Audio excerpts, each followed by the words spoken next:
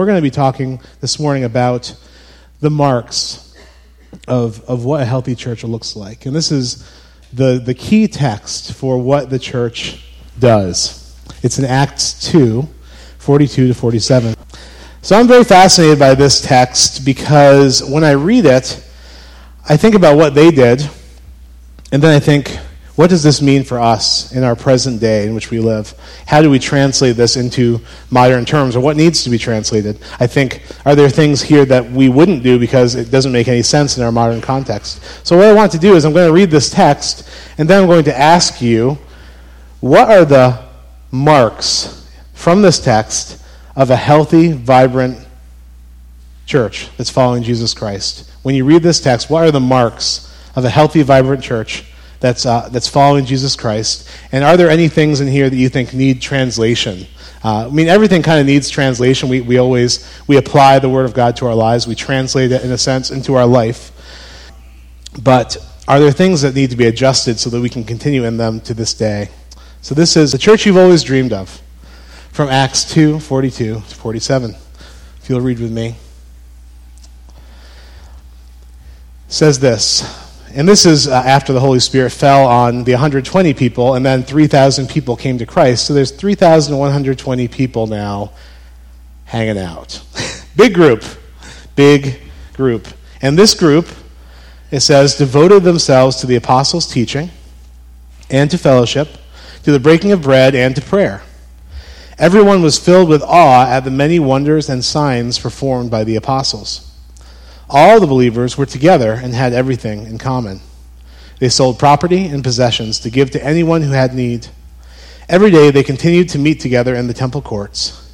They broke bread in their homes and ate together with glad and sincere hearts, praising God and enjoying the full favor of all the people. And the Lord added to their number daily those who were being saved. So from this passage, you can just shout it out from where you're at. What are the marks of a vibrant, healthy church that you see in this? Fellowship. Fellowship is like friendship, but deeper. Friendship in Christ. It's not less than friendship. It's greater than friendship. Anything else? Prayer. Yep. There was some prayer going on. Every day. You mean everyday life? Yep. Everyday mundane life was happening together here in this church. I'd like to point out at this moment that when these 3,120 people gathered as the church, one of the reasons they were going around eating in each other's homes is because they didn't go home after the church service was over. They hung out, this huge group of people in the middle of Jerusalem, for a long period of time, and kind of shared. They couch surfed a little bit. They shared food and supplies with each other. They were together. They were together for an extended period of time. Anything else? They helped those in need. Yep. It says folks sold property and possessions to give to anyone who had a need. Has anyone here ever sacrificed to help a family member in need? Given financially to help a family member? Sometimes it goes well. And sometimes it just keeps going. So that can be difficult. But here they viewed this as a family. And they, like a family, they were concerned about people that didn't have their basic needs met. So people that were doing okay, got rid of some extra properties and things to help those that were not okay. Anything else? They ate together. That's good. Yeah, Susan likes that. Italian family. And I'm Italian, 100% in my spirit. I am like 100% German. It's so regrettable. I just want to be Italian. So in heaven, you see a handsome, muscular, tall Italian man. That's me. It's my glorified body. No sauerkraut for me. The German thing just doesn't float my boat. Anything else in the passage that you see? People were being saved. It says an interesting phrase, and that'll bring me into that they enjoyed the favor of all of the people. And the Lord added to their number every day those who were being saved. So the way that these people were living was the community that was created was very attractive to folks around, and these people had favor.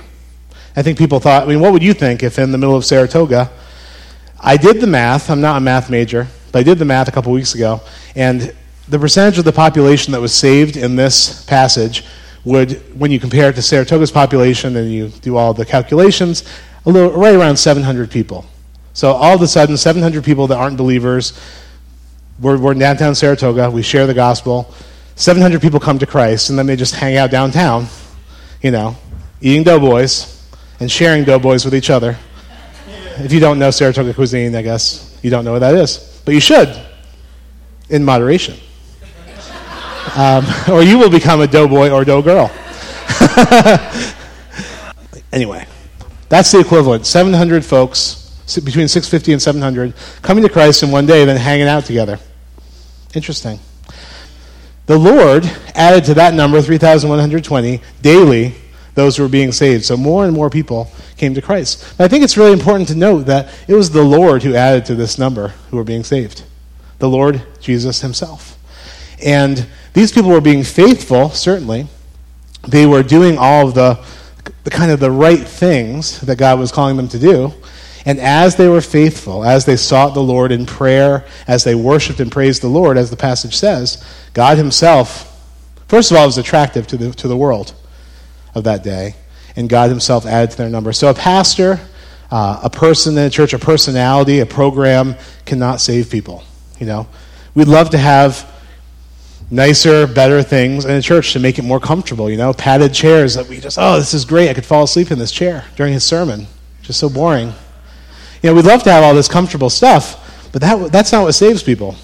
The Lord Jesus saves people. It could be standing room only, when the Lord brings people in. They're fine because the presence of the Lord is enough for folks. But it's the Lord Jesus who saves people. People were being added to the number daily who are being saved.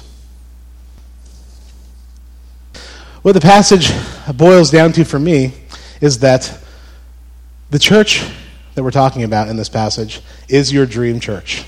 It's a really cool thing. A church full of mutuality, of mutual support of its members. The folks in this church are supporting each other in every way. People are having deep friendships. They're sharing life and relationship. And maybe more importantly, and maybe the reason they grew so quickly was everyone was part of something bigger than themselves that was going somewhere. So everything that they did in their life that was formerly mundane, think about the things we do in life, it was given meaning. And, we were created to worship God. And when that's not in its place, there's just something in us that we have a midlife crisis eventually, right? Or we come to the bottom of it. We can't find meaning, even in all of our success. But when you find that meaning in Christ and you become a part of what Jesus is doing on the earth, that's something that imbues every bit of your existence, every single mundane thing you do with the power and presence of God. So when you are out and about, you realize that God is adding people daily who are being saved. You share with people, you talk to people, you see who bites, because that God's at work. Even a simple trip to a grocery store could be an amazing divine encounter. I have a friend who he's had some very crazy difficulties in his life, and he's become someone who I really look up to a lot. Lives close by. He lost his wife to cancer young, and they were in their late 20s years ago. Has 3 children. He's just someone that follows the Holy Spirit in just crazy ways. He has faith. He steps out. So, here we are 4 or 5 years later since his wife has passed, and his kids are, coming up to the high school age, and he has groceries delivered to their house, or he picks them up. He orders them online and picks them up because it's a lot of work to be a single parent, One day he went to the supermarket, and the water that he had ordered was not there, and so he was like, I'll just order it next time. We'll be fine. But he felt the Holy Spirit say to him, go to this other store and get the water. So he went. And then he said to himself, I wonder what God is doing right here. because this is unusual for me to be doing this. But he went in, he looked, and he saw someone that he looked like he thought was in distress, and he shared with them. He said, I felt like God sent me to the store. Don't mean to be strange. And maybe God has me here for you. And the person, was very, very touched. And he shared with this person. This person came to Christ. They were going through a struggle themselves. I think God kind of hooked him up with this person because of his own struggles in his life. And they knew there would be love there and empathy. And he said, you really should get connected into a church someday to keep growing in your faith. So the Lord saved this person. And 3 years later, my friend is a pastor, and this person shows up at their church and didn't know that he was the pastor of the church. And he's like, this has come full circle for me. The Lord, in his mind, was adding daily to those who were being saved. So this mundane thing of picking up groceries, even through the pain and suffering of why you have to pick up those groceries in the first place, became this opportunity for God to use in an amazing way. So, being a part of a church like this that's vibrant, that's growing, it's our dream church. I want you to know as we go through this passage, obviously we started at the very end, which is what I like to do. As we go through this passage, I want you to know that there is absolutely a method to my madness as your senior pastor. There's a method to the elders, how we do things, and how the ministry heads do things. We are trying to position ourselves to be faithful to this scripture, to these ideas, because we believe that as we are faithful to what the Bible teaches us, and we try to do what God's calling us to do from clearly in his scriptures, that as we do that, God is going to add to our number daily those who are being saved. People are going to come to Christ. It's one of those things that we believe, and so that's what we do. So going back to the beginning of the passage, as we look at the marks of a healthy, vibrant, growing church in Jesus Christ, they have this phrase in the beginning of the passage, that they devoted themselves to the apostles' teaching. And you're going to think this is self-serving, because I am teaching right now. So the Bible says to devote yourself to my teaching, right? It's kind of funny. I'll be the first to tell you, I'm not an apostle, but I am the head shepherd of the church, and along with the pastoral elders, and we, by God's grace, by his choice, he has seen fit to give us authority to teach in the church. So me and the elders, we're not apostles, but as far as the application of this passage is concerned, we are like apostles. And this is saying that the church is to devote themselves to the teachers' teaching. And I'm telling you the truth, you've seen me do essentially altar calls. I'm the first one many times because the Word of God is speaking to me in such convicting ways that I'm responding to my own teaching because it's teaching from the Holy Spirit. I'm not being presumptuous, but saying the Word of God explained as it is does just touch your heart in an amazing way. And so when people say, "Oh, that was a good sermon, I got something out of that," I'm like, "Oh my goodness, me too." It sounds so like proud and arrogant, but it's the Word of God. It's the power of the Holy Spirit's inspired Word of God. And so often I'm the first to come up. But I want you to know, when I'm teaching, when I'm preaching, today's kind of a teaching-ish kind of day, going through this passage, I, with all of my heart, am committed to sharing with you plainly what the Bible is saying, even if it's not comfortable. Even if it's not how I would say it. Because I tend to be a softie, I don't want to make people feel bad, of course, or make myself feel bad. We all like to be more comfortable. But I am so committed to sharing what I believe the Bible is saying to you and trying to translate it in a way that you can understand it. I know the elders are too. If I felt that I misled you or didn't hit a point home that I felt the Bible was trying to make, or I somehow misrepresented or toned down what the Bible is trying to say, I wouldn't be able to live with myself as a pastor. It's such a powerful force in me. So myself, Corey, and the pastoral elders, we are committed to sharing with you the Word of God in its fullness no matter what. And that's the first step of being faithful to the passage that we're looking at today, of this mark of a vibrant, healthy, growing church. But the second step is that the church devote themselves to the teaching of the pastors and the elders. That's the second step. So as we are teaching, and I understand the preaching always isn't very good. Sometimes it's okay. You're like, I didn't really do anything for me. But just think about I really believe this, and I believe this when I've been a member of a church, not a pastor. I've believed this my entire life, that submission is such a spiritual principle. When you submit to the spiritual leadership and the teaching of your church, even if it's not always great, it's not always like Ravi Zacharias on the radio or David Jeremiah, whoever you like, Creflo Dollar, some of you, I don't know, not my favorite. Whoever your superstar preacher is, your pastor's not as good as he is, I guarantee it.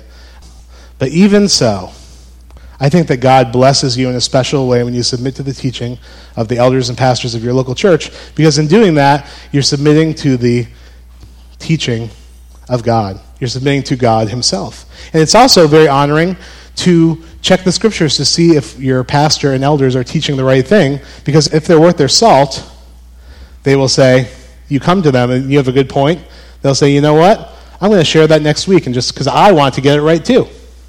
So we become a congregation of scribes, of people that care about getting it right, care about hearing from God. But I think that submitting yourself to teaching, trying to apply it, even if it's hard to understand, but looking at it later in the week and trying to faithfully live it out brings great honor to God. I think that's one of the ways that God grows his church. So they devoted themselves to the apostles' teaching in the early church. That was the first mark of a vibrant, healthy church. The second is a multifaceted thing, and I kind of took this from a couple different places. They devoted themselves to fellowship, which we talked about earlier, to the breaking of bread, and to prayer, and to praising God. And everyone was filled with awe at the many wonders and signs. In both 42 and 46, it talks about eating, right, Susan? Which is exciting for us Italians. And in verse 42, very interestingly, it's talking about breaking bread, and it's specifically talking about communion, like we did earlier. This is something like what they did in Bible times. It would have probably been wine. It probably would have been like a loaf of bread. We're nice enough to give you a little communion shot glass, around here. But that's what that's talking about, 42. But in 46, it's talking about eating at each other's houses, actually. So this church became a vibrant, attractive community where people were coming to Christ because they were devoted to having real community with people. When you invite people into the sacredness of your kitchen, that's an intimate part of your life around the kitchen table, and these people were eating at each other's houses. They didn't devote themselves to the idea of being the church in that we go to church every Sunday and sometimes a special service now and again. They were devoted to the idea of to not the idea, but to being the church. They were devoted to being the church, to actually doing that. And I am so profoundly grateful that this church has caught a vision for the importance of being the church, not just mentally saying, yeah, I'm part of the church, I go on Sundays. But being the church, we had 15 small groups. We had people coming together in each other's homes and reading a book together and answering questions together and having food and celebration together and sharing life together and praying together because you, to some level, have bought into this idea. And that is a mark of a growing and healthy church. And we see that they had fellowship, they had prayer, they praised God, and wonders and signs happened among them at the hands of the elders. Last night I was at a birthday party for a beloved friend, and I was dead. Literally Wednesday night to Saturday morning was Thanksgiving extravaganza for our family. It was crazy. It was so much Thanksgiving. And then yesterday we had this project where we had to empty out a storage unit. As soon as we got home, we literally pulled in the driveway, then our friends helped us to empty out a storage unit. Then I watched the kids for a couple hours, and then the evening came, and I was so shot. But I went to I have a dear friend, got invited to the birthday party, and I was so excited to go because I love this person tremendously. So I went to this party, and unknown to me, a couple other people from church were there, and I sat with them, and it was really, really fun because I literally couldn't bring myself to say anything. If I was up to preach yesterday, we'd be in big trouble because I didn't have anything to say. But my friends, since we have a history, since we have a shared bond, we've been in small groups together, we've done life together, we know each other's struggles and hardships and hobbies, hopes and fears and patterns, life patterns and different things. I didn't have to do any of the talking because my friends were just going on and on. It was great. I wrote this down. I said to them last night, I'm so thankful to have people that I'm so comfortable with that I do not have to say anything at all in their presence. I can just be. I don't have to impress them or pose or posture or be anything that other than exhausted and burnt out on Thanksgiving. And that's an amazing thing to me. We've shared our lives to such an extent that we can just sit and just be. And that's an amazing thing. That's true community. Jackie and I have led small groups since before we were married. In fact, Jackie and I we were introduced kind of through the small group leading. Many people don't know this, but me and Jackie are also very different people. So just very different people, and that's turned out to be a great thing for us. But I did not think that we had affinity when we first met. But I was leading a small group in 2006. There was like 30 people. It was becoming a stadium small group, stadium seating, stack the couches, stack the chairs. And I really felt the need that we needed to have a female leader in the group because there was lots of girls in the group, and I thought it was inappropriate for me to be spiritually guiding them without being unmarried myself. It could have been an opportunity, I guess, for me, but I guess at that time I'm like, this is not good. I need to have someone to do that. So I prayed about it with our pastor, and Jackie came forward as someone that would be spiritually mature and steady, a good person for that. And so I asked if I could talk with her. We met up in the mall. She was working at Aeropostale at the time, which is soon to be defunct. Sorry, guys.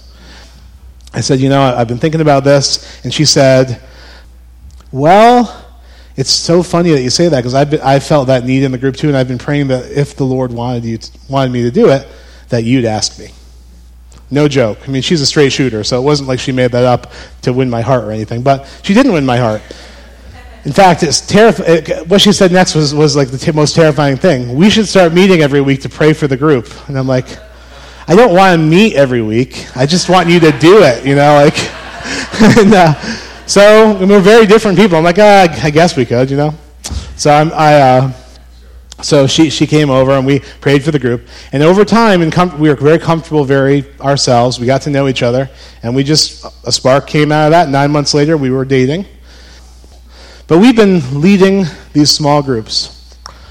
I've been leading them since 2005. So now 11 years, and Jackie's been leading with me since 2006.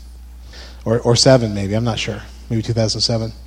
And when I look at the people in my small group, and I look out in this crowd and I see people in my small groups, and you are not friends. You are a family. I think that we would die for each other, but more importantly, I think we would live for each other. We would give our lives for each other. We would build into each other's lives at any cost. And when I look at those people in my small groups, they're not just church people. They're not just friends. I mean, they've become that thing that's above friendship. They've become family. And I think that is what the Bible is talking about. We pray in small groups. We praise in small groups. And yes, God does miraculous signs and wonders in small groups. As recently as in the last few months, God has healed someone physically in a small group that I know of. So as we bring needs forward, as things come out, we pray for each other. We praise the Lord together. We break bread. We have feasts, Christmas feasts, and we have Yankee swaps, and we have activities, and we get together and we do things. Small groups are awesome for that. And we're going to be starting another round of small groups in January, which I'm very excited about. And I hope that you'll be looking for that. Myself, as the pastor and the staff of this church and the elders of this church, these things that we're doing almost every month now are not haphazard. When I say karaoke is a spiritual discipline, I'm kind of serious. I'm being tongue-in-cheek, but I'm kind of serious because we had like 50 to 60 people come through, and we all became something more than just friends. We became family that night. Seeing different people sing and singing Billy Idol with Barb, it was maybe after service we'll do it as a closing to the worship service.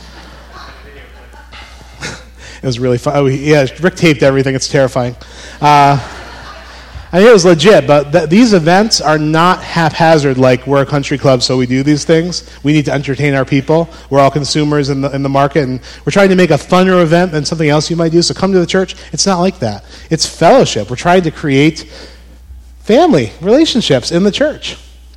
That's what it's all about, and that's what this movie night's about. We're trying to do something every month that we can do together. And that is also why, and I'll let you know this, we are not having Sunday service on Christmas Day. We're not having Sunday service on Christmas Day because Christmas Day falls on a Sunday this year. And when I told the group of pastors that I work with that I was not planning on having a Sunday service on Christmas morning, you would have thought that I had renounced my faith. Right, Corey? He renounced his faith. He's a heretic. And so, because of the raised eyebrows and things, I said, well, what is your reason for having a Sunday morning service on Christmas morning? And the reason was because we've always done that our whole lives. And I was willing to be corrected on that, but I didn't think that was good enough reason, just because we've always done it. And I really want this church to have authentic family-style community. So we are having a big Christmas Eve service at 6 o'clock. We're going to get together as a family and worship the Lord. We're doing an outreach with it, sending out things to the community to invite folks, bring your friends. It'll be a great time. And then on Sunday morning, on Christmas morning, what we're trying to do in the coming 2 or 3 weeks is take folks in the church that don't have family nearby and pair them up with folks that are willing to open their home. And think about how intimate that is, your Christmas celebration that you do. It's like the heartbeat of your life where you're really yourself. And we're saying, why don't we encourage folks in a really concrete way to come together, even on Christmas morning, and do this. So that's kind of what we're going for, and we'll be working on that in the coming weeks. But everything that we're doing, we're trying to make this happen. We're trying to be faithful in our modern context, in our church in Saratoga, to honor God and do what Acts 2:42-47 says, because I think that as we do these things, the Lord is going to grow the church. Because, a healthy church, when the church becomes healthy, is a church that grows. And I love that quote. It said, I thought about the quote this week that people say, things that are healthy grow. And I was thinking to myself, well, that's not completely true. There are things that are pretty unhealthy that grow too. So I decided not to say it. What a cliche. So the final thing in this passage is, and the believers were together and had everything in common. They sold property and possessions to give to anyone who has a need. So this is something that's kind of crazy. What it doesn't say is, these folks were already giving a tithe. They were giving 10% of their money to the local synagogue for its maintenance and upkeep. So these people were already giving 10% to that and to some other places, but just for the upkeep of the church. And over and above that, these people that had extra stuff sold property and possessions to give to anyone who had a need. And this is like, we're approaching 4,000 people now. And the 12 disciples that followed Jesus, they had a man purse. That's all I can say. They were all dudes. Judas had a man purse. And he is a common purse, and everyone's like, what? Yeah, he had like one of those European-style satchel bags. And he held on to the money for the apostles. Sometimes he stole some, I guess, because he was she was a little bit shady, we'll just say, as we know. But they decided, let's apply this to the 4,000. We'll have a common purse. We'll have people sell possessions that are extra, give to the poor. So these people were giving 10%, and then they were giving over and above that into this fund.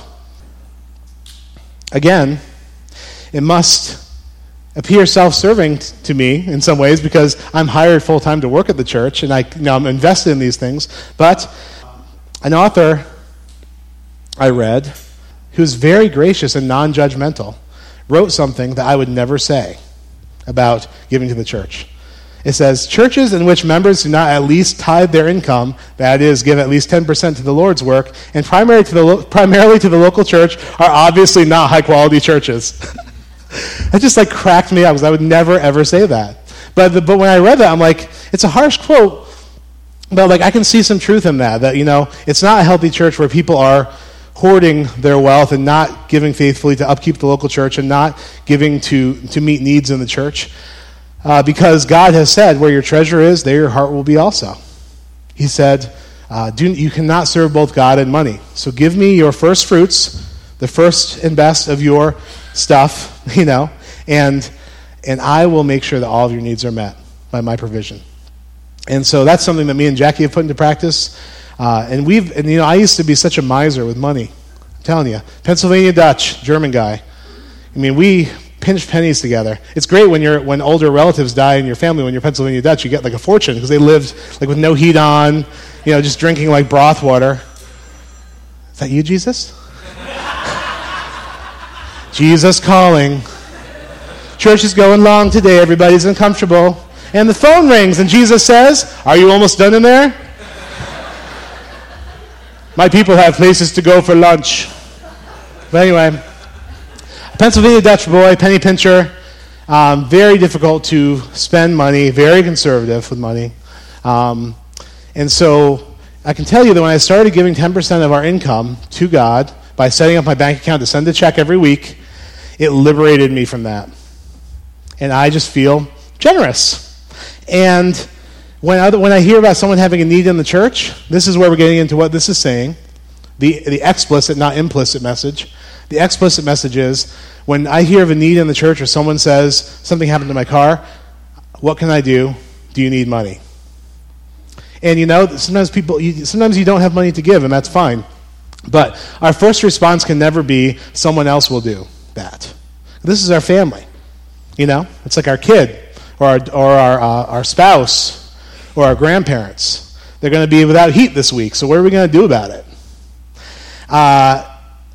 And it's really cool. Giving that 10% off the top has liberated me to just be generous, because I feel like it all belongs to God. This is ruining my savings plan to give 10% to the church. Anyway, that's kind of a joke, but it all belongs to God. I'm a caretaker. God can give and take away as he sees fit. It really is God's money. And so I can be a conduit. And I have gotten so much blessing from being a part of a church where people, that when they hear of a need, they don't think someone else will do it, but they say, "Can I help you? Do you need something?" Because we're family. And yesterday, we had forgotten to send an email out, so we sent out a quick message 2 days ago. We need to empty a storage unit tomorrow. And a bunch of church people just showed up and helped us empty a storage unit into our basement. Like, drop of a hat. It's amazing. A few years ago, we were having trouble buying groceries when I was in seminary, and it was just tight. And friends of ours brought us a giant ham that lasted for like 2 weeks. We had so much ham. And if you don't have a lot of money, ham and beans are a great thing to have, and a multivitamin. But I guess, and we have a benevolence fund. Every month we give to a benevolence fund, so that money all goes to paying people's needs, paying their power bill so they don't freeze to death, food, groceries, if they missed an insurance payment, helping people put a car back on the road. People have many different hardships. That fund goes to that. So we're trying to live this out, right, as a church. We need to be good givers, and we need to be faithful to recognize it's God's money. We're caretakers. And we need to have that generous spirit that comes from opening our hand to God, so that when there's a need, we reach out and we meet it somehow. If we can't do it, we can do something. If we can't buy someone a new washing machine, we can help install it. We can help pick it up from Lowe's with our truck. Whatever we need to do, we can do it. So, what shall we do then? How shall we then live based on this Acts 2:42-47 passage? I think that what God is calling us to is to not go to church anymore, but to be the church. Be the church. Come underneath the teaching of the church. Come to events and bring your friends to things that we do. We are carefully praying and seeking God's will on everything we do. Every time I do something through the Bible, like the Essential 100, where I did that over email, or whether we did the small group questions and the small group participation, whether I'm preaching, whatever area it is, myself, Corey, and the pastoral elders, we're seeking the Lord, and we're really trying to move this church towards being this church in Acts. And I'm happy to say that evaluating the church, we're getting there. But we must all commit to this. We must all commit to this family. We must go from the paradigm of going to weekly church to being the daily church. That was quotable. Tweet that, yeah. Didn't read that anywhere. It wasn't that good.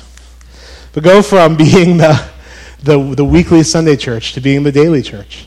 Opening up our very lives and our homes to the church. Because I believe that once we put forth our best effort, this is what Rob Reimer talks about in River Dwellers, when we put forth our best effort, and we seek, and we realize that's never going to be enough. We need God's empowerment by his Holy Spirit. Well, when we do our best effort and seek God's empowerment, God does great things. And Saratoga will come to know Jesus Christ, and we will have favor with the people in this town. Whether we're boosting a Facebook post for a karaoke night, or we are sharing meals with people and doing kindness kinds of ministries around the city, or inviting people in for a fall festival, we will have favor with people, and Jesus Christ himself will add to our church daily those who are being saved. It's the biblical model. I think that's what God's doing here. So I'd like to close with just prayer today. And then I'm going to release you to be the church, which is what we always say at the end of services, right? A foundation Pastor Bo laid many years ago, that we don't go to church, we are the church. Heavenly Father, I thank you for this teaching. I thank you for this church. I'm profoundly grateful for it. To be a part of something that you're doing like this is amazing. I pray, Lord, that you would help us to come underneath this teaching and to become a vibrant and healthy family community that invites each other over for meals, that has game nights together, that can just sit at a table and not say a word because the fellowship and the friendship is so deep. Make us this kind of family. And Jesus, save people through our presence in Saratoga. Bring people to yourself, people that have never heard about the saving grace of Jesus Christ. May they come into our family, be welcomed, be loved, be taken care of, and may they come to know Jesus Christ as we have and become part of what you're doing here at New Life. We pray all of this in the name of Jesus Christ. Amen. You are dispersed. Go and be the church.